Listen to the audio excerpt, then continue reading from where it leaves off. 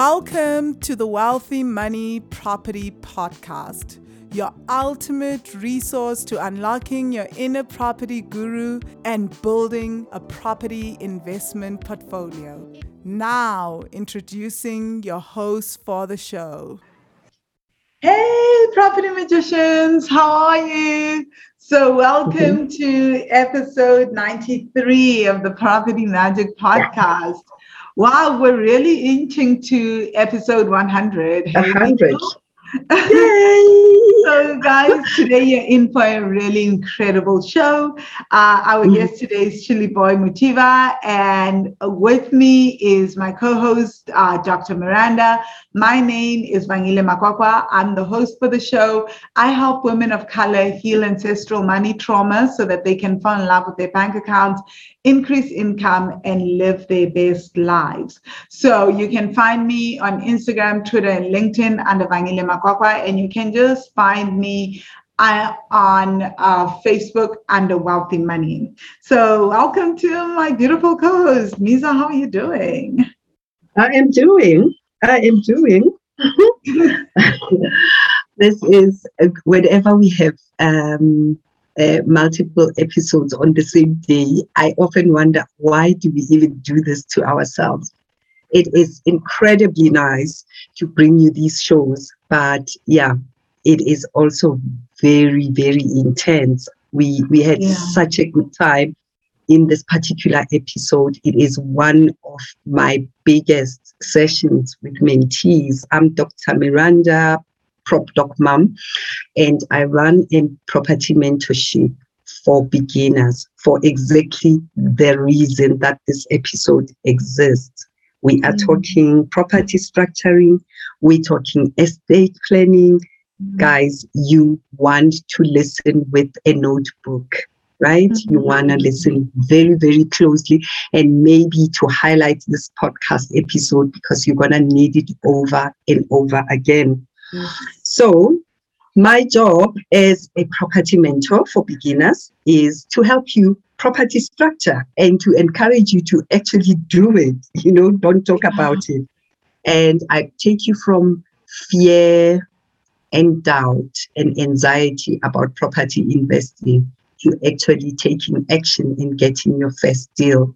And this is one of my main sessions that I really, really, really feel like everybody should know this. It would never turn you off property investing.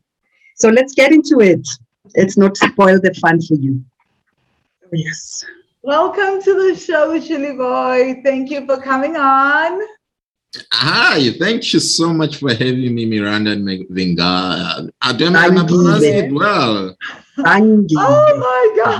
Vangi. Only Americans and French people say Americans say Vangi. French people say Vangile. Maybe I need to trace my DNA, huh? Oh my God, Chili Boy, are you kidding me? Wow. All right, Vangile. It really isn't a common South African name. I tell people that all the time. Oh, okay. Thank you, Chili guys. Boy, Thanks for having me. Yeah, so welcome to the show. My goodness, it took us a whole year to get you to sit down with us. Oh no, don't say that. Almost 9 months. Nine months. Hey, Mizo. I'm telling you. I went on my messenger to see when I first made contact with him. But thank you for making the time. It's hectic, and he runs his own property roundtable, so understandably. Thank you again for coming, and we're hoping you're going to teach and learn. So, Chili Boy, tell us about yourself. Who are you? How do you define yourself as a human being? What do you do for a living? These are two totally different things. People conflate who they are with what they do. So that's why we ask. True. Oh, wow. True. Geez, okay. I think maybe let me start with what I do, because probably someone can come in and they'll remind me what I do. So it's much easier than explaining who am I. So look, I think 80% to 90% of my time, I do property structuring and estate planning for property investors. So I co-founded a company called Intergen with one gentleman, and Intergen, basically, in a nutshell, it's within private wealth management space. Okay. But our niche focus is for property investors. So we do things like trust registrations, act as independent trustees. We specialize in trust accounting. That's basically, and we do diseased estates administration, and obviously the wills drafting that comes with it. So if you think about it, it's more like estate planning, but for property investors only. So then 20% I invest in property because my old background has been about building houses. So I started by building houses, funny enough, until I found myself back into the estate planning. So I invest in student accommodation and few projects that we are developing around Ferndale and the north side. And then few Airbnbs in Cape Town. So maybe that's where Vangeli will be able to be our client. One knows? So I think that's pretty much what I do in a nutshell. And of course I do fishing a lot. That's one hobby. Fishing. Really? So I do freshwater fishing. I don't like sea water because I can't swim. so I try to avoid going fishing in an ocean. I do fishing on the ocean in June. We like June in Durban. It's better because we tend to avoid fresh waters around winter. So I think that's in a nutshell what I do, I guess. And who am I? I don't know if profession matters, that it's who you are, but I'm a chartered accountant by profession. That's pretty much my sort of my qualification. I was telling your colleague that I'm currently doing my international tech studies with Wits University, and also some couple of courses that I'm busy with tax faculty. So tax is my life right now. And who am I? I'm still on the market. I'm still single. I think they always say on the market. That's who you are. And I'm still a bachelor. You know when they say bachelor as they come? Still Shilly boy and no kids. I guess that also explains that. So pretty much that's where I am. I love how you're using our podcast as a mini dating show. We love it. We are loving it. Wow. Different people come for different reasons on the podcast. So who knows? You never know. Who knows? But I love what you started with, Shilly Boy. This is one area, so we're just going to hone in on it. I keep telling people, there will be an accountant and then there's an accountant, right? And there is a conveyance lawyer and then there's a lawyer and a conveyance lawyer, but then someone who does estate planning. Can you just explain to our listeners again why the specialization of estate planning is so important for a property investor? What is that even? Why does it even make sense for a Black man to become an estate planner? I think thanks. I think it comes close to the heart, and in a sense that we speak a lot about transformation, economic transformation, but very few people understand, or we ask difficult questions about the principles of that should be guiding that economic transformation. Right. If you are more interested in economic transformation, you definitely then need to understand how to go about preserving that economy that you're talking about. Because within the principle of transformation, they come with the principle of retention of wealth. But then how do you retain wealth without planning your wealth? So I think that's where I'm trying to explain what an estate plan is all about. It's about how do you preserve and how do you determine who gets what and at what particular point in time they get that.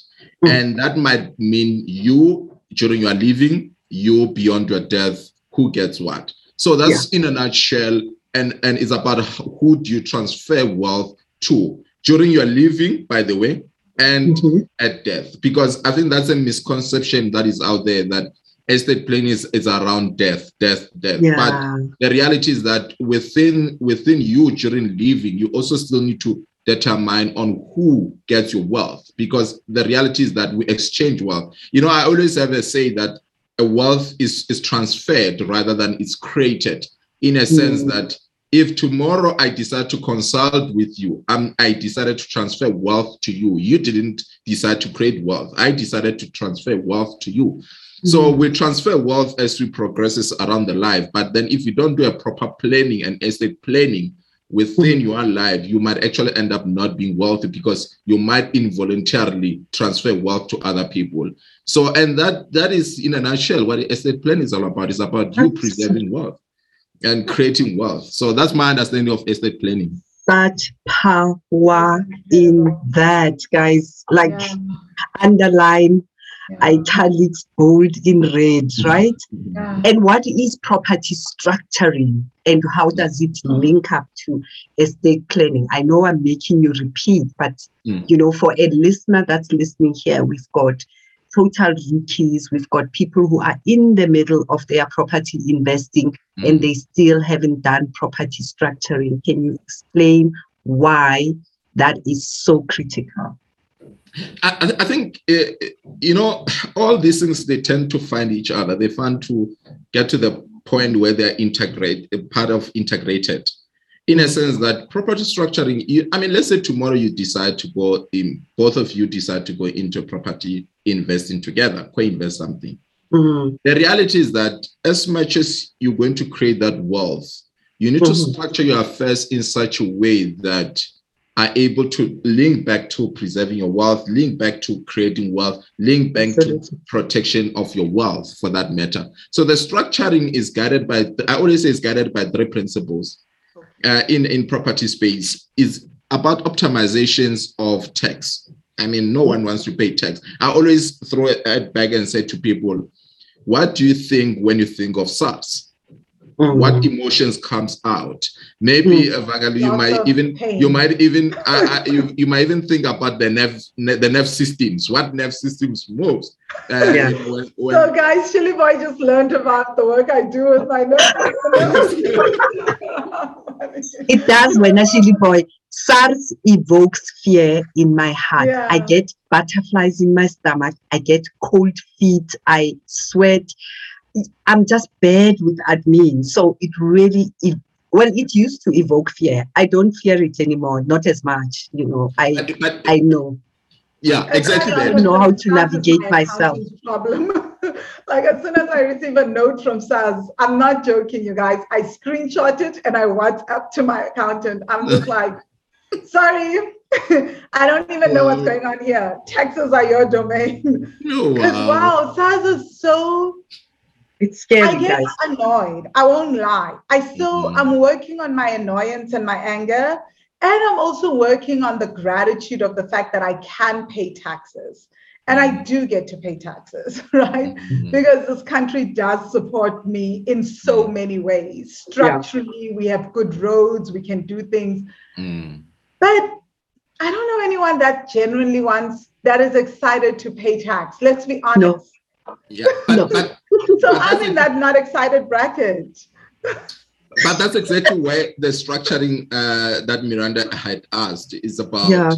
It's about those 3 principles to say, how do you optimally make sure that you pay the right tax, not overpay unnecessarily? So that's one component of structuring that property investors need to consider. And then within that, the other principle will be issue around how do you then protect your wealth, right? And it might be how to protect your wealth, or how do you protect yourself against your wealth? Because your wealth can be your downside, by the way. So the reality is that exactly. So a lot can happen. Can you unpack that? I'll give example. I mean, there's a lot of cases that we read about. The more wealth you create, the more ISIS opens around you. It's a reality. The more what? Sorry. The more wealth you create, right? The more eyes, the more the more people know about you, and the more wants to attempt to transfer the wealth away from you to you. To themselves. So that's an asset protection point of view, because it's just a principle, in a sense that a lot of variables, a lot of scenarios can happen. So you need to guard against that. And when you do property structure, you might get along with someone who is investing right now, but when the money starts swinging in, and then Shilly Boy changes the color and say, hey, but then if you do not structure your affairs properly, then the chances are you might not have protected your wealth. And that's very important. And that's estate planning, by the way, because estate planning is about how do you plan your estate. What is estate? Estate is your wealth. It's an assets, liabilities. That's totally, then the balance is what you call estate. It's just a fancy ways of your net balance sheet, basically. So it's a terminology issue. So, but then if you don't think about that, you don't think about the protection, then what's going to happen? So now then there's another one where we're talking about creating wealth. You normally create wealth by looking at optimizing your financing, because that's why other people will say, how do I use other people's money? But then you need to position yourself and structure your affairs in such a way that you actually attract that. I mean, think about it. I'll throw an example. Think about a scenario where you want to attract other people to invest with you, but you're busy investing in your personal name. How would you attract someone and say, invest with me if you're investing in your name? How do you sell shares to a bank? I mean, I had a client where they had these huge units. They bought it back in the days, 1994, somewhere there. One of those people, privileged ones, when we went to democracy, and then they went into properties. Well done to them. But then later on, they wanted to refinance those properties, and only to find out those properties are in their personal name. I'm talking about a lot of units, But the bank said, no, but we can't finance you. You need to move these properties out of your personal name before we can actually do that. Luckily, they happen to know some of us at Intergen, and that's when they came in and said, listen, I've got a challenge. I want to raise money, but I've got these issues. Now there's a tax issues, tax implications, there's capital gain, there's transfer duties. Yeah, so one needs to find a way of then evoke, the emotions are evoked, by the way, like how you feel. Then I need to heal them. You were speaking about healing. So then I need to heal them from those nerve systems now. Move them. We're loving those Chilly Boy. Chilly Boy, today. And then, I mean, I need to massage those nerve systems and then say, listen, let's move away and get you back, giving the massage and move and make sure that we pay less tax. And make sure maybe if it's possible, this transfer duty can be rolled over. And therefore, then they feel light up and they say, listen, I don't think I need a Dr. Miranda. So, I think I'm okay, Chilly Boy. Thank you so much. So that's basically optimizations of these three principles. And effectively, then you have a property structuring.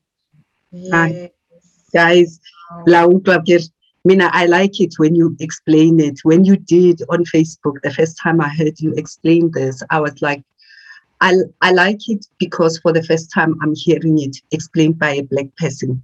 It came out Gastswana, Gaspedi, right? And this is exactly what we don't understand. Phela Chilly Boy, when I go into investing with my sister, I'm even scared to ask her that we must sign this paper. Right now, we love each other very much, but then we've got kids who might not have the same principle. I have properties in my family that are swimming in the escrow. They don't belong to anyone because no one left a plan, right? There's no planning. And it happens, we can only speak for brown people because we only know each other, right? No, I mean, you need to be proud. Yeah. Now we've got 3 properties in my family that it just causes a lot of pain because there was no structuring, right? The grandmothers, they were sisters, they invested together in a plot. it belongs to no one right now because we can't agree, right? Because people can't agree, and because I don't understand though, because I've seen this happen in my mom's family as well. There's so much land that is just floating. And it's like, but there just doesn't seem even, people can't even come to the table and say, let's find a Shili boy. And then let's just like apportion it, or let's hire a lawyer and let's do something about it. Even that is so emotional, because it's like, oh, so you're going to get your person. You already know how much you're going to make. How do you have like side deals with the real estate agent? It is so deep, this thing. But I mean, it's exactly in our, we call it a fragmented assets, in a sense that because of lack of planning, they left all this wealth in multiple people. And had they said when they left and say, Shili boy, can we get someone within your firm to draft a will in such a way that when I pass on, I bequeath these assets either to a company or to a trust. Then in that context, then they avoid creating that self-entitlement, because if I bequeath these things to a family trust, none of these people that will create this friction actually owns these things. Then there are appointed trustees that manage this. That they can't do anything. They just you can go and create a noise as you want, but the reality is that you don't own these properties. So you plan ahead. But it goes back to what the principle that I said earlier. I said it's about planning on who gets what and at what time.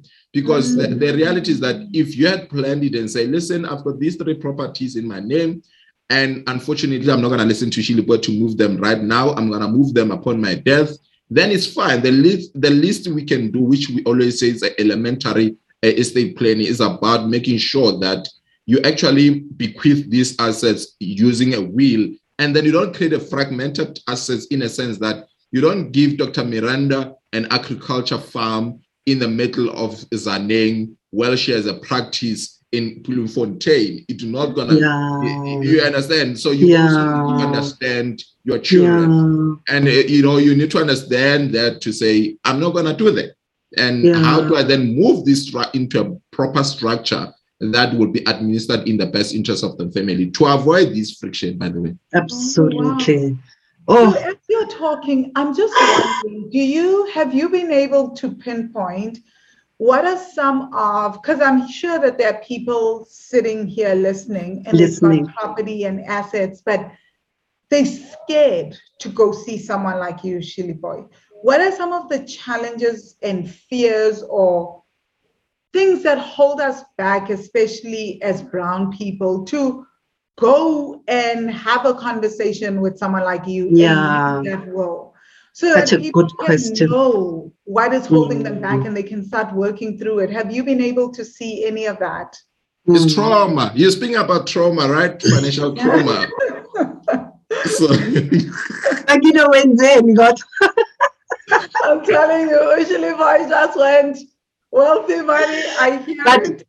But he knows it. He knows it. He deals with it every day. You didn't know that it's a whole science, Shili boy. Okay, I've got, okay, let's move. Okay, there's a trauma, right? But the reality is that, okay, jokes aside, I just wanted to move, to bring it, to relate to you. But then the reality is that what I've seen a lot that I can actually speak from the heart is a reality around sense of loss of control, in a sense that we've got wealth is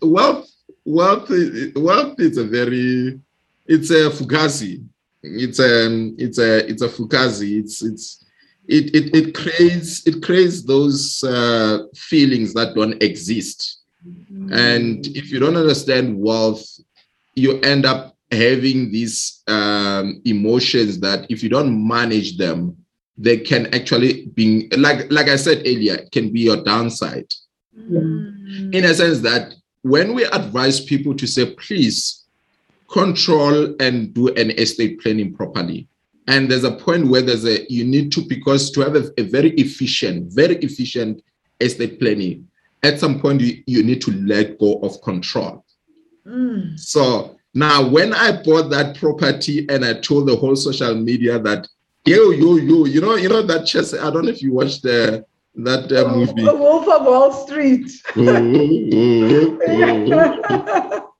Oh my God. It's a sign of ego. It's a sign of I'm in charge. That's So true. some That's people true. do this through the posts on social media, right? Yeah. A social media, when I say I bought 10 properties, guys, woo, everyone say, woo, that's when you are saying this. Oh. But anyway, so I'm digressing. The reality is that then that sense of control makes people not listen to a more structured, more advice. Because when you tell that person to say, listen, actually, it's not a good idea to be having these properties in your personal name. How about we move these properties to this structure that is independent of you? Chili boy, I must trust these people with my properties. These properties, the title deed is in my name. No. Yeah. And then can you see, there people are crying over something that is fugazi. A sense of control. Sense of control doesn't exist. Yes. It's just a feel, and it's a feeling. So people don't want that for efficient estate planning. I think that's the biggest thing that people need to let go. Yeah. Because I'll give you an example. One of the clauses within the trust that makes you have a strong trust is where you make sure that you don't become capital beneficiary of your wealth. Of course, of your wealth, yes. Then it separates you from the independence of the trust. So you've just said a lot there. Yeah. Can you unpack what a beneficiary is? And why would I not, Pella? I'm just thinking of our parents. Even when you come into their homes, they will remind you a million times, by the way, this is my home. If you want to do so now you are saying my home should be owned by a trust and I'm not the main beneficiary of said home that is owned by that trust. I know. No, Chili boy, you've just lost us. Please unpack why. Okay. Let me win you back. Let me win you back. I'm going back to the principles. Right. The principles is about you creating wealth and deciding on who gets what at what point. Okay. That's a principle. That's a guiding principle. But as long as I'm alive, I want that money to come to me. It must be mine. I worked for it. I'm just playing devil's advocate, right? I know, man. That's such a good way of doing it. Yes. No, I've not disputed that. You'll get everything. But we still, remember, when you're deciding on who gets what, at what point, you can also incorporate yourself within the process. Remember, I said you do this thing during your living and then you're also planning. They always say other people rule from the grave. So now you do this thing during your living and then beyond your death. Right? So you're more worried that say, listen, Shilipo, I should be benefiting. Of course. Remember, the concept here is to make sure that you pass on capital to beneficiaries. So now, the capital is the foundation of everything. So now, if you are planning your thing to say, I'm going to make sure that these beneficiaries, which can be your kids of your kids, your descendants, let me rather use the word descendants. So the descendants become capital beneficiaries, and then you can just become an income beneficiary, where you can still live. What is more important during your life? Is it not income than capital? Because the reality is that capital you're gonna leave behind, but the income can make you travel to Turkey after 6 months and leave Shili Boy and Miranda behind. So that's basically what I'm trying to say, because you are being taken care of, being an income beneficiary. I like that, guys. When I talk to mentees, Shili Boy, I always put a disclaimer that I'm so glad that I'm only a doctor. I don't know how to explain it the way you do, in the principal way that you do, but the minute I understood that guys, it's not about your ego. It's not about mine. 1 year old. When a 1 year old has got a toy, it's got nothing to do with that. The minute you understand that, you unhinge from wanting to own in your personal name, and then there are no problems. Yeah, that's such a. Sorry, Yes, go I ahead. wanted to ask back to the beneficiaries. So, Mina, I'm always going to come back to the trauma of our families and the structure. The other thing that I think people may be worried about is, what if I do all this and maybe I know that the youngest is not that great with money, but the eldest is great? How do I but I want to leave my children a fair amount of money, but I want this to outlast even the youngest, that if they get this money, they will blow it through. They'll use their 50% or their 30% of the inheritance. There'll be nothing left for my grandchildren, but the others, my grandchildren will be taken care of because maybe the other two children are responsible with money. Is there a way that you can structure that right now? Because we see it with people that have been like dead for like centuries, but the descendants are still eating from what their great grandparents have done.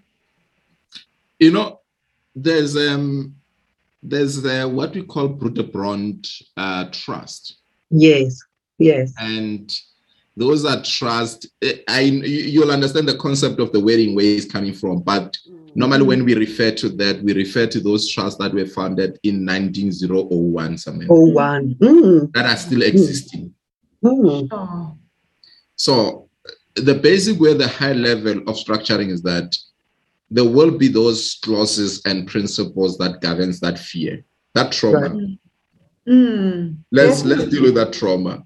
That trauma, we deal with it and understanding the nerve systems that led to which nerves were compromised and what compromised them. And it might be that you're worried about the behavior of the youngest, right? We put clauses. I mean, that people can be blackmailed to say, give me this for entire life, right? Yeah. So we put clauses in such a way that this person will obviously forfeit. Once you find yourself in a compromised situations, then you forfeit to get anything from the trust. So which means that should this person being, there was a story that I read that one of our athletes was actually under control of drug lords. So the reality is that once you're compromised at that position, then you forfeit the benefits within the trust. Oh my gosh. So you can create things like that. And then the moment you start having a behavior like that, where you know that this person can actually misuse the money, there are contracts, there are clauses within the trust that you can put where you say this trust is only meant to maintain beneficiaries, which means that the trustees can decide, instead of giving this particular person the money directly, we actually end up maintaining their life directly to those, like to other, without giving them. They'll be broke in the bank account, but their life is well taken care of. So instead of them having that control, can you see? So you're dealing with issues like that, and because they don't own them, but you're a beneficiary doesn't mean you don't own those things. Yeah. So the control is with the trustees. You can kick and scream as you wish. The reality is that legally you don't own anything. Absolutely. This is so amazing. This is such power. It reminds me that I don't know how old you guys are, but I lived in the times of Dallas and Dynasty.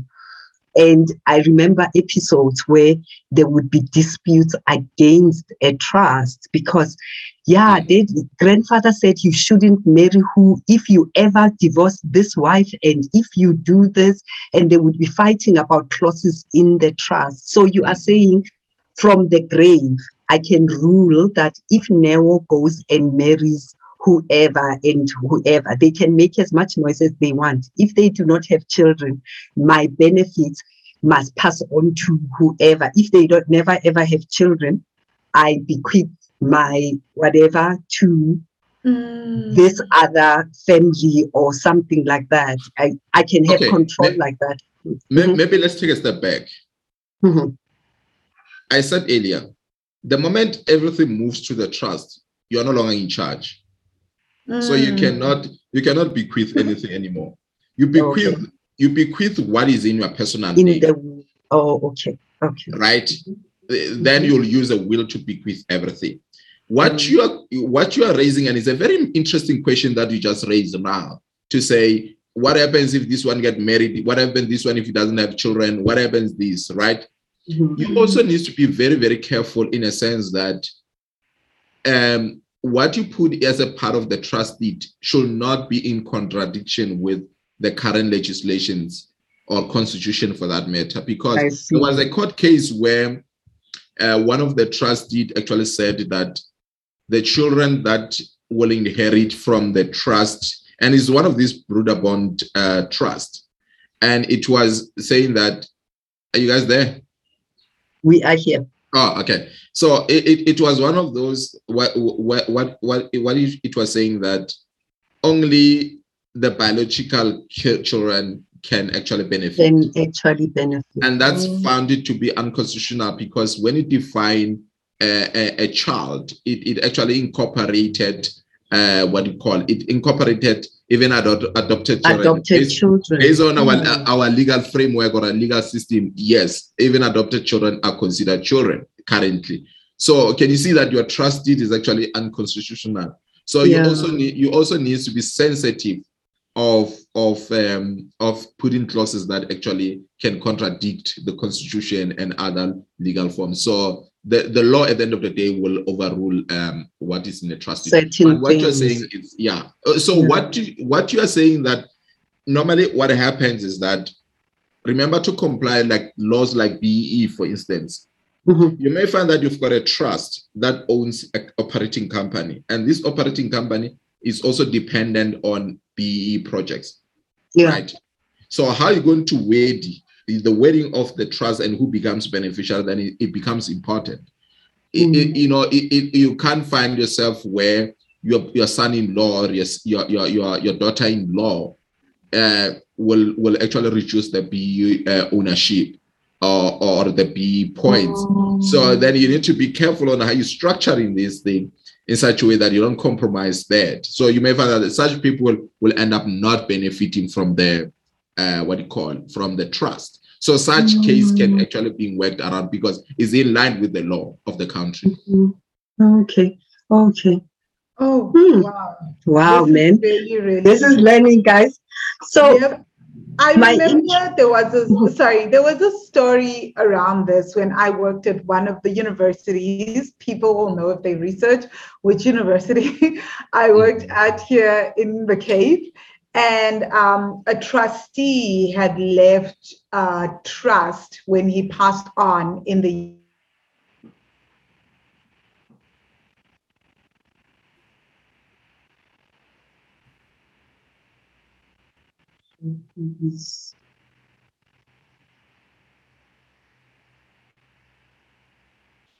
when?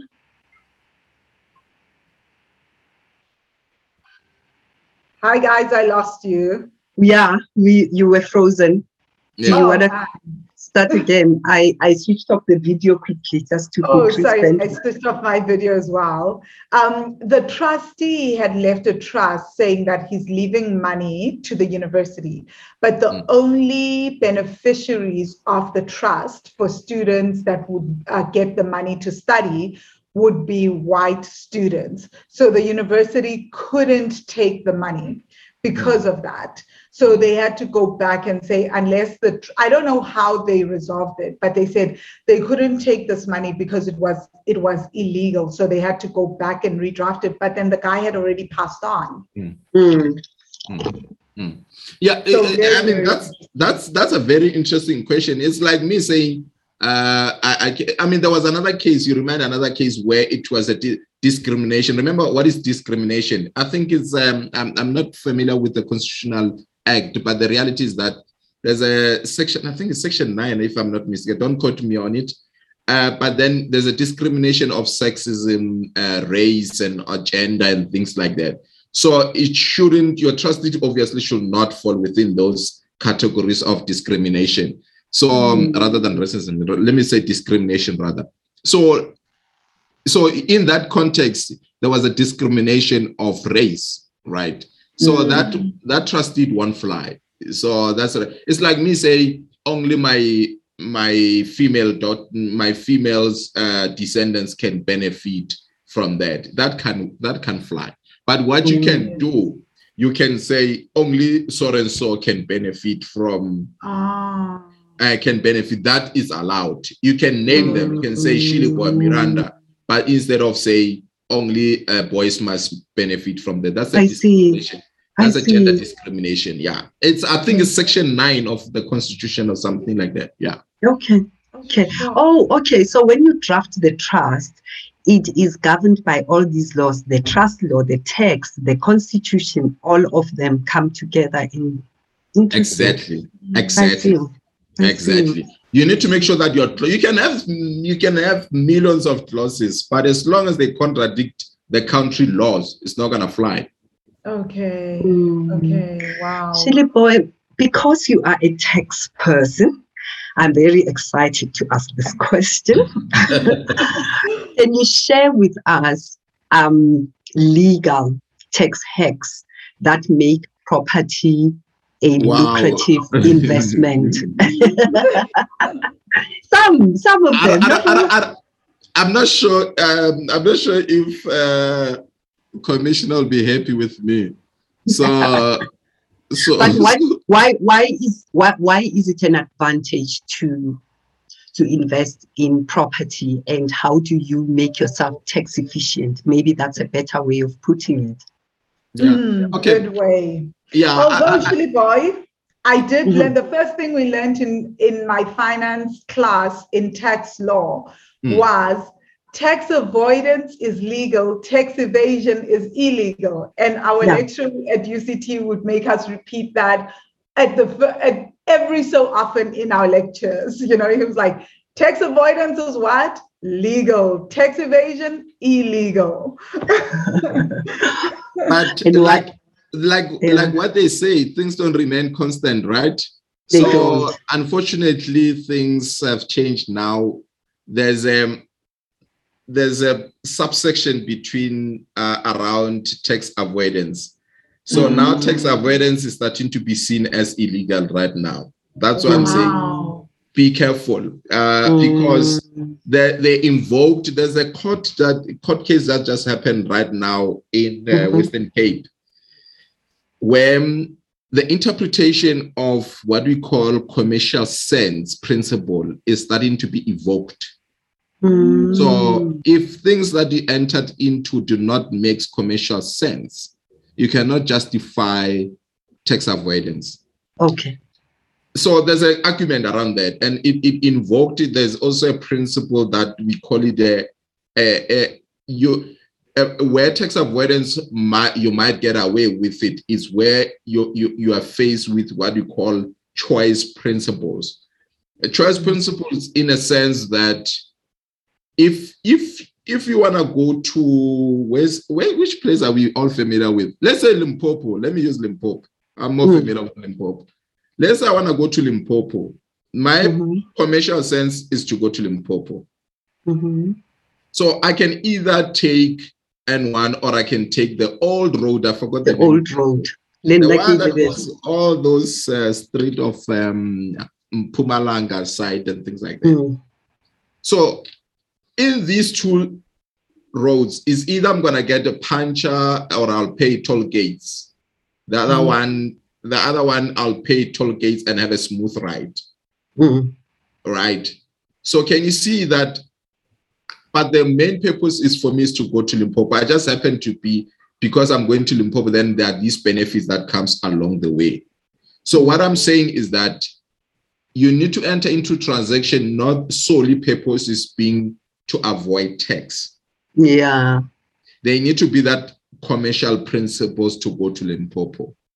I don't know if my example. No, your analogy makes sense to me. So if I am going to ultimately not pay tax for certain things, it mustn't be because I deliberately manipulated and whatever. It must be by default that, of course, this one is tax deductible. Okay. Yes, right. Exactly. Then you can take advantage of those those smooth roads, those nice roads as you're going along, because there are those deductions that are available for you. Those are roads of you wanting to go and go to Limpopo, but then it just happened that these benefits are there along the road. Yes. Okay. So then my question is, what are the deductions that are the smooth riders that are not deliberate? What are those? Exactly. What are the tax benefits of being in property investment? So I guess those ones we can discuss. Yeah, there's quite a lot. I mean, the legislation is huge. And one of them that I see that most property investors commonly use is what we call Section 13(6). Where if, let's say, you're buying 5 residential units that are brand new, then you can be allowed deductions of about 5% on an annual basis. So such kind of things people use. But what I can say is that in most cases, most property investors don't like buying properties that are fresh, right? That's the reality. So most of them say, no, I want to buy multi-let, I want to do all these things and partition or add 2 more rooms. And that it's what we call improvements, right? So if you look at that section 13(6), it's specifically saying that you can get that deduction if you incurred costs on either brand new or improvements. So which means that even if you added additional 2 rooms, it's an improvement of the existing structure, isn't it? Right. Then you are entitled to deduct that 5% on an annual basis. But then you need to meet those other requirements, which means that you must have at least 5 residential units. So if you've got so can you see that the structure is very important? So imagine if you're one of those people who buy 1 property per company, can you see that you're not going to benefit within those structure? Exactly. Yeah. So this is where then the structuring becomes important then, because if you come to someone like me, I'll say, listen, instead of you buying 1 property each company, why don't you just have 5, so that should you do improvements in those properties, then you can benefit from things like Section 13(6). Absolutely. And when you know such things, you structure very, very, very cleverly. I know of someone who has got multiple properties and he only buys maximum 5 and then moves on to the new PTY Limited, right? Because he's aware of what is going on here. And meanwhile, you have got real estate agents who tell people, no, you can't buy your property in this new company. It has got no history. They won't give you a loan. So, and it's just little things that we need to know, certain other things as property investors. We need to know just beyond the fact that I want a multi-let.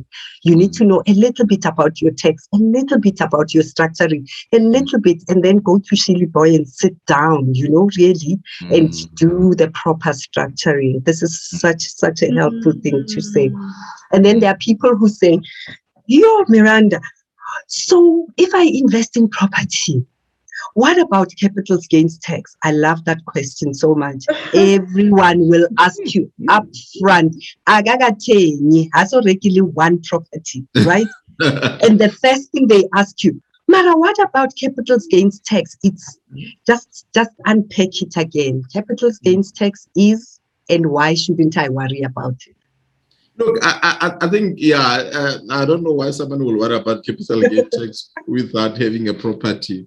Yeah, but the reality is that capital gain tax happens when you've got what you call capital in nature asset, not speculative assets, right? Okay. Capital in nature, and you can ask me, what do we mean? And then again, principles, it's dependent on your intention. So if your intention is to speculate in certain assets, then you'll be taxed in a normal tax rate. But then if your intention is for long-term in nature, it's one of the sort of guiding principle if something is capital in nature. Your intention is to hold it for longer term, then it's capital in nature. Therefore, if you dispose it, if you sell that particular, or let's say disposal, let's use that terminology, the right terminology, which is a disposal. Because disposal might mean that you donated it, you sold it, you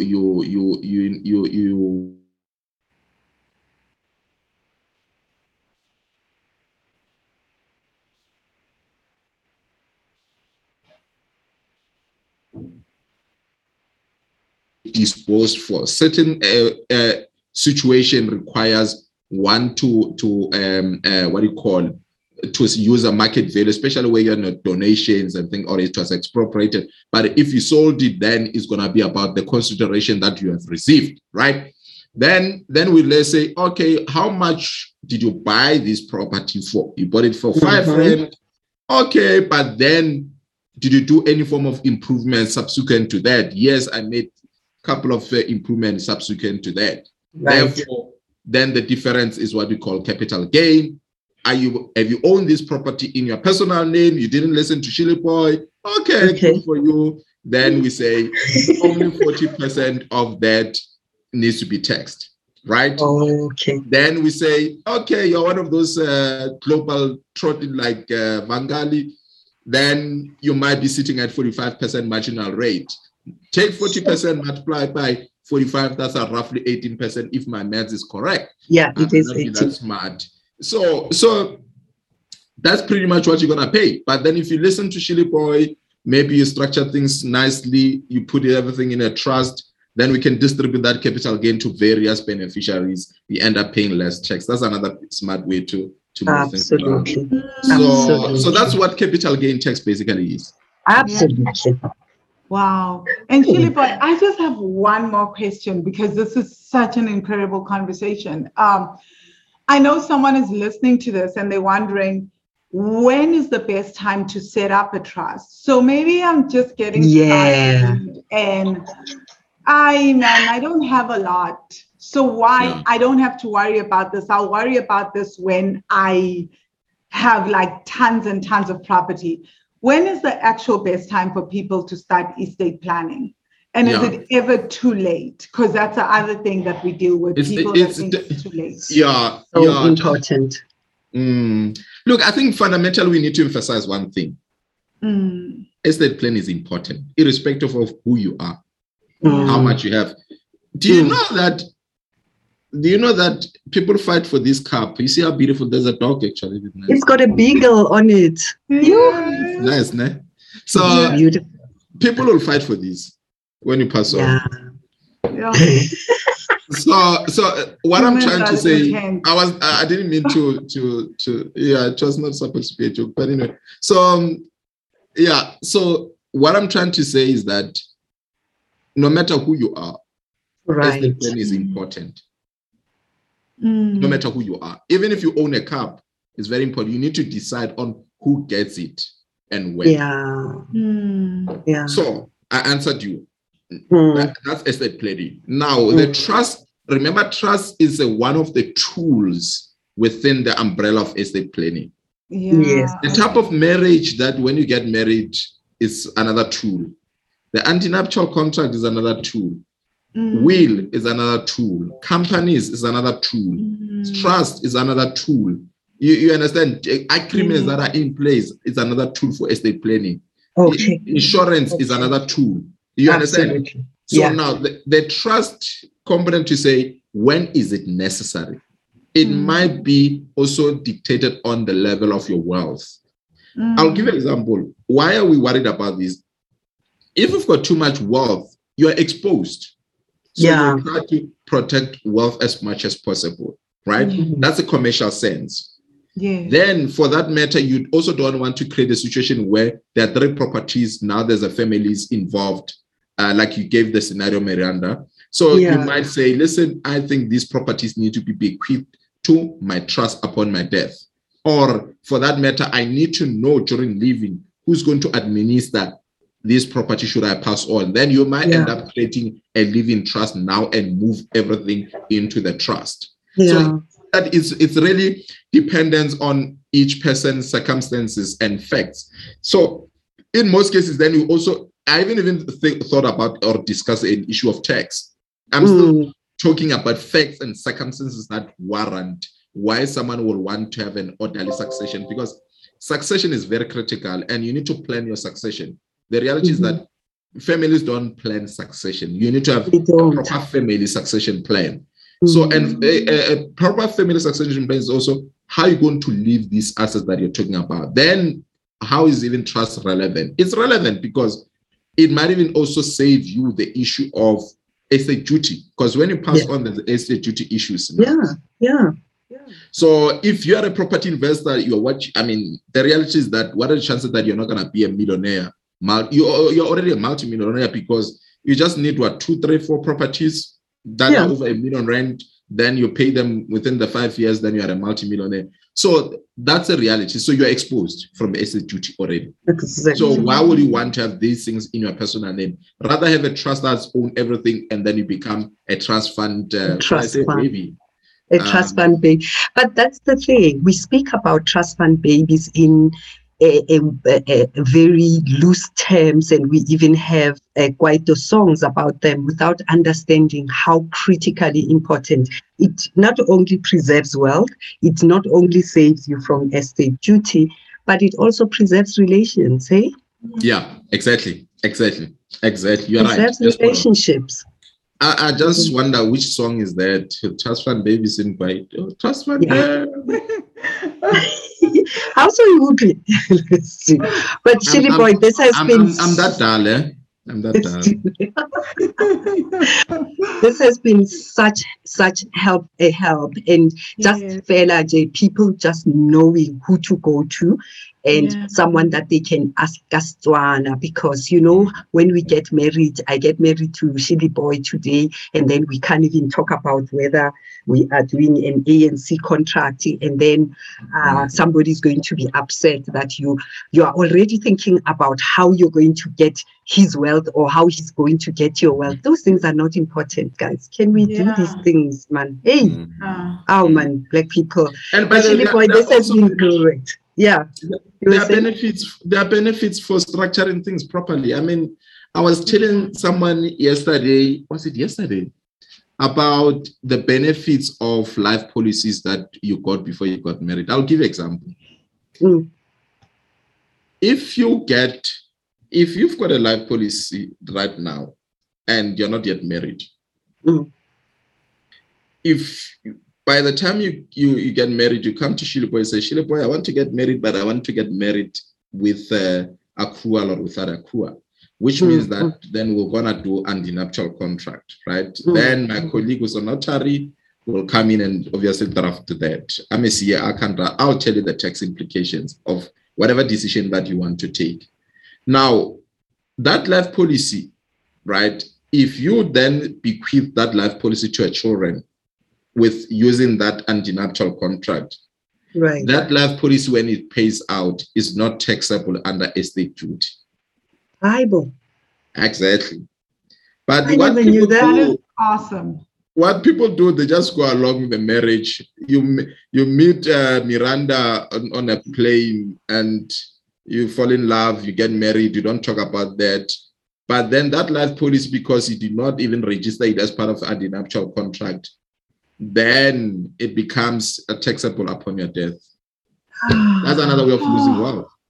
Oh my gosh. Wow. But do you agree, Chili Boy, for the Nako Medical School, there's no way where I missed that. It wasn't there. I don't worry. It wasn't also covered at UCT. Like it was not covered in the finance department.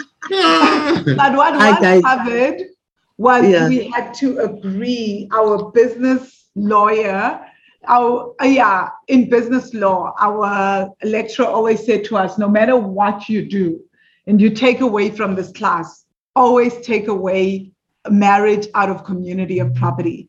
No matter what you do, marry out of community of property, because it just ensures, like, if most of you are here and you become entrepreneurs, you're going to need it, because one day your business failure could literally sink your family. Your whole family. Even if you have a great marriage, it's not about love, it's about practicality. Absolutely. I remember Maya also put it exactly the same way about practicality. Hey, we've got a lot to learn. Chili Boy, we could spend the whole day here, but This has been so helpful. And like I say, it might be a repetition, but it also helps to hear it from a Black brother. Thank you so much. Thank you, Chili Boy. Oh, Chili Boy. Let's move on to the next segment of the show, you guys. Thank you so much. On to the next segment of our show, magical feedback from our hosts, where our hosts share their 3 takeaways from today's episode. So guys, welcome to Magical Feedback. As usual, Mizo is going to start us off. Absolutely. I am very happy to start you off. So guys, where do you even begin when there are so many takeaways? Let me start with one that I feel like Chili Boy knows how to package things. He says estate planning has got several tools. There are many tools of you doing your estate planning. How you get married, community of property, anti-nuptial or not, putting your business or your properties in a company, registering a trust, having agreements in place when you borrow money, how you insure. All of those are called tools of estate planning. We've got to do it, guys. Yeah, that is my takeaway. Wow, I love that. I love what he said. So my takeaway is he says that the misconception is that estate planning is about death, but it's actually about wealth transfer. Yeah. And that a lot of people that have wealth have had wealth transferred to them, which is so powerful, because I just think of how in our communities, we always want our kids to work for everything. They will work for everything that they have. Meanwhile, in other communities, it is quite common that why families are wealthy is because the wealth has been transferred from one generation to the next. So what is this obsession with teaching us hard work at all costs when other people are not wealthy just from hard work, guys? They're also wealthy from wealth being transferred from one generation to the next. They were set up. They were set up. And it's always like, we don't talk a lot about in our community about how, like, when you are starting from a higher platform, it's different to when you're starting from zero. When you're starting from resources, you are able to build on those resources so much faster. So most of us, the reason why it's hard for our generation, and why it's also challenging even for the generation, for Gen Z that's coming after us, to create wealth, is precisely because everyone's starting from zero, right? Yeah. And there's some of us celebrating that our children will also start from zero, learning the value of hard work. You'll never buy them a car. Well, if you buy your child a car and they already have a property, that means that all their salary can go towards investment properties, because they're not worrying about the first property to live, the car loan, black tax, all these other things, because that is no longer an issue. So they can then just start working, creating wealth, and keep moving the needle forward. I think that is a huge thing. That was my big takeaway from this. And I always despair when I hear Black parents talk like that why would I buy my kids a car when they go to university or when they work? So that they don't have a car loan, because without a car loan, they can buy property. They can do other things with their money. If they're not worried about a place to live, they can buy multiple properties to rent out, create income. So when we look at other nations and we're like, wow, they're so lucky, they're not lucky. Planning, guys. Planning. Is a real thing. Estate planning is such a real thing. Like, guys, I don't know what to say. That is such an incredibly important thing. And estate planning is for the living. Start when you are leaving. I like what you said there. Alrighty. Of the many takeaways, I like this one. Property structuring, or structuring your real estate business, is not just about you are going to buy in a company. You are Structuring because you want to optimize for tax. You want to protect the assets that you are buying, right? In case the business collapses or the real estate collapses, it doesn't consume your personal or your primary home that you already have bought. And structuring also is for optimizing for financing, right? When you are buying a multi-let, for instance, or a block of flats, you are able to go and borrow from commercial institutions like your TAF, your GPF, NHFC, and the commercial parts of the banks. You don't necessarily go through your usual residential mortgage bonds. So structuring is incredibly important. There's a reason for it. Yeah. Wow, that's my really, really love that, Mizo. Yeah. My second takeaway is how he talks about loss of control. To have real wealth and to create real wealth, you have to let go of control. Hey, thank you. This one is going to be a hard one, guys. And that's my full takeaway. And my only thing is just like you. Can you imagine? So, and that also means that you now have to choose your beneficiaries now, right? Now. Like, I love what he said. You lose control now, but he also said that you can rule from the grave. From the grave. So, guys, you lose control now, but imagine you set up your descendants for 200 years or longer. 100 years from today. Right? You're literally ruling from the grave, even after you have passed on. So this is so powerful. It is incredibly powerful. I have a friend whose dad did not write a will because he had gone and married 2 wives, and he was like, it's too difficult. Bazobon, we will have to sort it out. Yeah. Yes, indeed. And I have a colleague who still does not have a will, and he's over 50 because his life is complicated. And who complicates it? Himself. Yeah. But can you imagine? He says his current will make him fight with his wife because he's got a child out of wedlock that the wife already knows. Write the thing down, black men, so that when you die, bazobona, but you've written it down, right? Yeah. I tell you, when estate planning gets me emotional. It is just one of those things that you see, and people tell you, they actually tell you on the mentorship, they're like, it's too difficult to even begin this conversation. Because you know yourself. Like estate planning, and what I'm also hearing is that you need to face yourself and the things that you've done. That's what happens in estate planning. Yeah. That's exactly. Yeah. That's exactly. Yeah. And how you think about money and how you control things and how you think you will be here forever and ever is what happens with estate planning. So it challenges everything about you. So people who don't plan, you end up with a messy, but if you want to leave a messy legacy of relationships, then, you're going to leave a messy. Yeah. And you know what Chili Boy says? Even that cup, people will fight over it when you're gone. They do, Jenna. People fight over clothes of, no, I want her shawl. No, she was closest to me.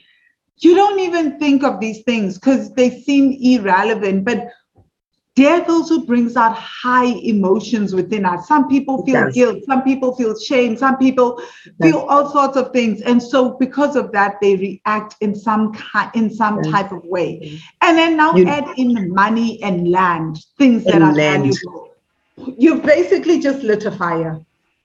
So I have worked in industry for over 20 years now. And when you have got an employee, a worker that dies, let's say on the plant, or on a mine, you should see 200,000 from the Provident Fund, how it makes people fight. How many people will turn up at HR to come and ask about the Provident Fund, how much does it have?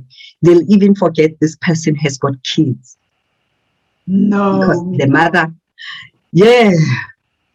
and grandmother will come and claim and say, The girlfriend was not married to my son, but the son has got children with the girlfriend. Yeah. They will fight over 100,000. It will be an issue of note. And our biggest thing is we don't even want to write a one-page will, guys. One page, it's free at the bank. Free. Estate planning. Anyway, my third takeaway, this one personally is my personal one, guys, because that's what happens on this podcast. We built the learning platform for ourselves and for you listeners. I like the resources that he shared at the end because it's things that I absolutely would have passed by because I just decide, I'm reading medical journals and I read novels and whatever else that I read. But he shared resources and he says, once a month at least, read the newsletter of SARS. Go on the FISA site, FISA, to go and see some court cases in property investment. You learn some. And he referred us also to look up in the newspaper where you see deceased estates or distressed estates. That's how you find cheap properties or properties at below market. I really like those shares. Oh, wow. I love that. Mm-hmm. And my final What's your takeaway is final? how Chili Boy said, when you are leaving your estate and when you're doing estate planning and you're leaving assets to your descendants or your beneficiaries, you want to know who they are as people. So you're leaving a farm for someone in Polokwane, but like they live in the Free State. It doesn't make sense, right? So there's a lot that needs to be unpacked there. And so for me, I really, really like that because it comes back to this understanding of understand the people that you are leaving behind and understand the structure that you're leaving behind. So understand who your children are, understand why it is that you're doing what you're doing. Are you doing this so that your generations after you can eat? Or are you just doing this because you just want to have a blast for yourself and avoid tax, avoid paying lots of tax? So understand yourself and understand the intention behind your estate planning, and also understand that trusts are just one vehicle of estate planning. One vehicle. Just one vehicle. There are many, including marriage. I will not forget that. Yeah. So we had so many takeaways, guys. Follow Chili Boy. There's just so much to learn, and we are always learning some. So Ben, this has been so incredibly amazing. I've loved this episode particularly. I have too. So, guys, without further ado, let's move on to magical expansion. Now on to the journey to magical expansion, where we ask our guests the same 5 questions we ask every guest. So guys, welcome to Magical Expansion. Nizo is going to start us off as usual. Chili Boy, these are 5 personal questions. We just want to know a little bit more about you. They're very quick. Please tell me one book that changed your life. It can be a business book. It can be a spiritual self-development book, anything. Real estate book, please. I think for me will be The Alchemist. Actually, because, I think for it, and it's always like, probably most people write about it. So I think for me, Alchemist worked for me because as an entrepreneur for years, you need that sense of, I'm going for that thing. Yeah. Okay. All right. Okay. That's a brilliant book. That's brilliant book. Yeah. Another one that I do recommend, not that anyone asked me, from Paulo Coelho, is Down by the River Piedra I Sat and Cried. I know, hey? So beautiful, right? Yes. Oh, love it. We loved reading on this show, you guys. Yeah. Nerds. Chili Boy, what is the thing that keeps you inspired? What keeps you inspired?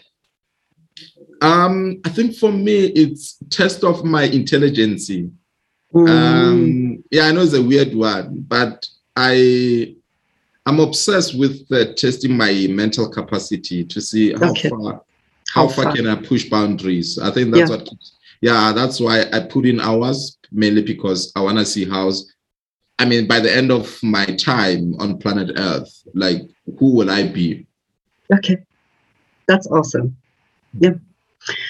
So tell me, what do you wish you had known or done before you embarked on your property investment journey or your estate planning journey? Are the things that you look back and think, man, I should have? I think for me, I would rather not necessarily property, but being an entrepreneur. Okay. I think for me it's very weird. I'm very stubborn by character, and in a sense that it helps with having a thick skin when the challenges, because sometimes stubborn people can go through difficulties easily. Yeah. But then the downside of being stubborn is that you don't listen to the wisdom of the elders and those who travel the journey. Sometimes I think a sense of patience and then a sense of being able to listen. Just listen. I think, and I always say, well, I pray a lot, but I always say, I wish I prayed enough to be able to have a wisdom to listen and listen to understand and be able to hear what's going on around, what these people are trying to communicate. Because sometimes people communicate, but then we miss the message. Yeah. But that's such a good thing also, just to know the parts of you that are your weaknesses or strengths. It really helps. All righty. Yeah, and I think that it's seeking to know yourself, and which is where you're speaking about, I think Vangal was speaking about therapies and taking through the lines of therapy. But I personally, and this is especially in the Black community, where we need to start speaking about attending therapies, where you're seeking to understand you. And I do a therapy, and I'm proud to say I attend therapy on a monthly basis, Okay. Yeah, so, and, in one of those things, the brilliant one was dealing with emotions. Or feelings. Let me rather say feelings. When you throw something at me, there's a feeling that comes. Every time when you say something, it's either feeling that I'm excited, or I'm angry, or I'm disappointed, or there must be a feeling when you say something. Yeah. How do you deal with the feeling? Do you deal it with listening to it, or do you deal with it through mentally? Because so there's it's going to affect you differently. If you deal with the feeling by listening to it, sometimes you don't react. You won't react. But in most cases, people deal with things from here, and then they react. That's why people snap. That's why people do. But anyway, so I think for me, just to go back, I think for me it's about also seeking to understand who you are, and you normally do that and develop that by going through things like therapy. And I think this is exactly what wealth money maybe concept is about, because if you've got a trauma and you've got understanding of money, and it goes back to understand yourselves, then you're basically going to have a financial, maybe a proper financial affair, because you'll have understood yourself. Yeah. Definitely. You've just summed it up. I love what you've just said, because I always say trauma lives in the body. So you have to work with the body. You can't think it away. So I love that you said that. You can't think it away. Don't think away our emotions and trauma. Listen to that. You can't having rain. Noisy. Everything is out. Everyone is out. The sun is nice and bright. It's beautiful out there. Anyway, my next question is, what do you still think you need to learn in real estate? Or in planning, in estate planning? I think for me, where we are taking Intergen is within the private wealth banking industry. So we just actually finalized one deal with one of the boutique private banks, and I think that's sort of space that I'm more interested in, to say, how do I deal and with big money? And because in that space, we'll be dealing with high net worth individuals. And I think for me, it's understanding the whole landscape of banking industry, how it functions, and how can it brings back and be able to service the black market, because our niche focus is property investors, but then predominantly black middle class. So that's where, so we are very niche focused business. So I think for me, it's about how do I learn to preserve wealth for black middle class within the banking industry context. Yeah. So hopefully we'll have a bank, who knows, in 15 years time. That is incredible.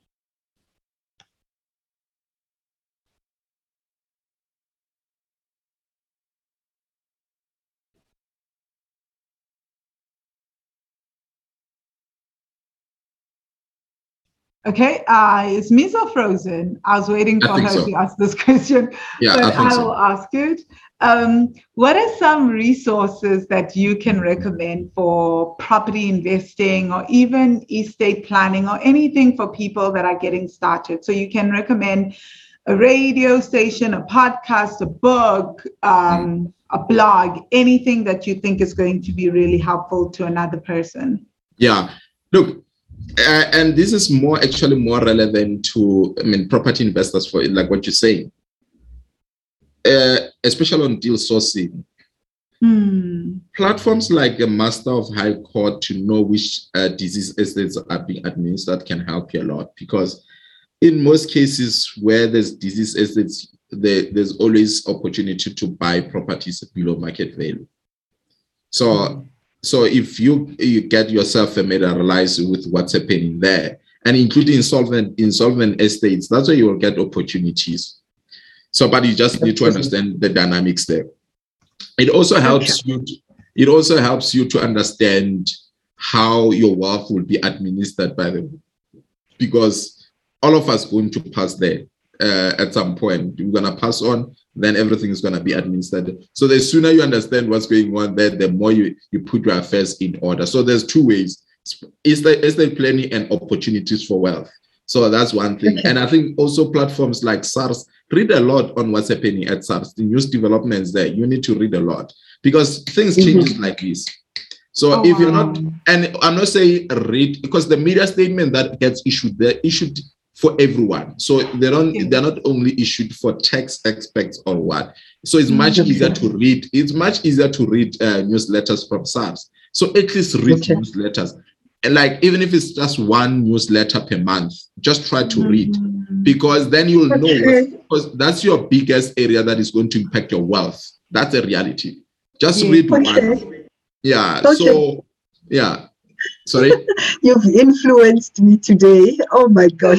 Yeah. It's going to affect your wealth. You might as well read. I hear you. I hear you. So I think that would be a second platform. And then the platform like FISA, you can actually read about court cases, because what not to do. So those things, the blogs like that, is easy to read. Anyone who has no experience can just go there and read. And those resources are free.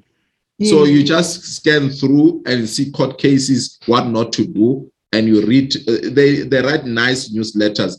Then they will tell you the story, will say, okay, these people, they did that. Then already you know that I shouldn't be doing that. Then you improve within your affairs. And yeah, good to go. Oh my gosh. No, guys, we said we are doing a learning platform. This is exactly what we meant. Thank you for that, Hilly Boy. Our last question before we let you go. Yeah. Please tell me, when you came to the podcast, you probably came with intention, and let our listeners know what you are looking for, or what business you are in and what you are looking for, and leave us your contact details, please. Do you want to be honest? You want me to be honest with you? Absolutely. Look, honestly speaking, you reached out and I like you. That's my intention for being here, and like get to know people. Look, I'm a people. Right. I enjoy talking. So yeah. So I think, honestly speaking, I mean, I like knowing a lot of people. I love people. and especially people who are very in touch spiritually, and which is what I observed with you and Vangali. So for me, you see, Makwakwa, my poor name has never been so butchered. You see now, I don't even want to pronounce your name. You know what? Let me just say Vanki. Can I call you Vanki, please? Yes. I think that's a better option for like you and I will remain friends that way. Yeah, thank you. You're so kind. Okay, so I think for me was about that. I think honestly speaking, and it's good to connect, because in the realm of property investment, that's how you build a tribe. That's how you know who you know, because we are looking for the same thing. You have spoken about wealth creation, preservation of wealth. That's what we are looking for. But our relationships are exactly our wealth. So where do people find you when they want your services, Chilli Boy? Look, thanks. Like you said, we're forever live. So all my platforms is Chilli Boy Mutiba. And Intergen Private Wealth, it's also out there. They can contact us there. Or I've got also a famous number that I use. It's my WhatsApp number that is for public. So everyone can what? Yeah, like everyone what can. What number is it? 074 589 6439. Please repeat it again. That went really fast. 074 589 589. Yeah, 6439. 6439. Yeah, that's one number that is it's like everywhere. Yeah, so everywhere. Everyone it's easy. Anyone can have it. It's easy to get hold of me on that number. And tell our listeners about the round tables. How often are they? Why do you do them? That's my skills development. So that's for my training ground with my colleagues, and where we just share about legal and tax. So if you look at our Property Wealth Roundtable page, so for those who are interested, you can go into Property Wealth Roundtable Facebook page. It's about tax and legal side of things, because I'm a CA, I specialize in tax, and then Bruce Bakaysen, he's an attorney and notary. Then he focused on the property law. We come every Tuesday 7 p.m. to about 7:30. It's live. We discuss topical issues around tax that are affecting property investors. And then on Monday, we don't plan it. We just go and have a chat with my guys that are developers. So I've got friends who are developers, and we just talk on Monday at 10 a.m. We call it a property breakfast chat. So it's also on the same page. Yeah, it's also on the same page. So we just talk. I mean, they're doing big things, those boys. So we just talk and have fun. So that's pretty much what. So people, and then also YouTube, Chilli Boy Mutiba. So so let's have fun. I think for me it's about let's challenge the mindset and have fun and preserve wealth. Yeah.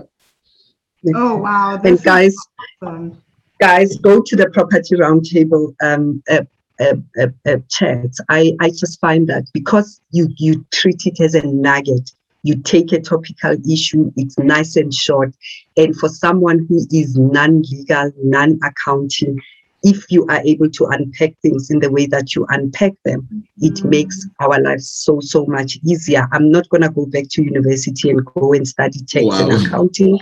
So I must say, no, yourself and Bruce really do a great job on those. So thank you for doing that, and thank you for doing that for the nation. Yeah. Thank you again for coming. Yeah. Thank you so much, Chilli Boy. Thank you so much, Mizo. Thank you so much, Property Magicians. We will see you guys again next week. Thank you. Thank you for listening, Property Magicians. My name is Vangile Makwakwa, and I am your host on the show. I help people heal their ancestral money stories so that they can fall in love with their bank accounts, become financially free, and live their best lives. So if you would love to increase your income, or you'd love to pay off your debts and increase your savings, contact me. You can contact me on the Wealthy Money website at wealthy-money.com. Again, wealthy-money.com. Or you can email me at vangile@wealthy-money.com. Again, vangile@wealthy-money.com. Find me on Facebook on the Wealthy Money group or on the Wealthy Money page, or find me on Twitter and Instagram as Vangile Makwakwa. Now over to my co-host. Thank you for listening. I am Dr. Miranda Prop Doc Mum on all the social media platforms on Facebook, Twitter, and Instagram. I'm the host of Property Magicians podcast, and I'm a property mentor. I mentor newbie property investors to help them to begin and to take action. Your journey into property investment begins with me, from property registration, from property company registration to picking the correct strategy that suits where you are at. Find me on my inbox at miranda@wealthy-money.com. Again, inbox me at miranda@wealthymoney.com if you want me to help you start your property journey.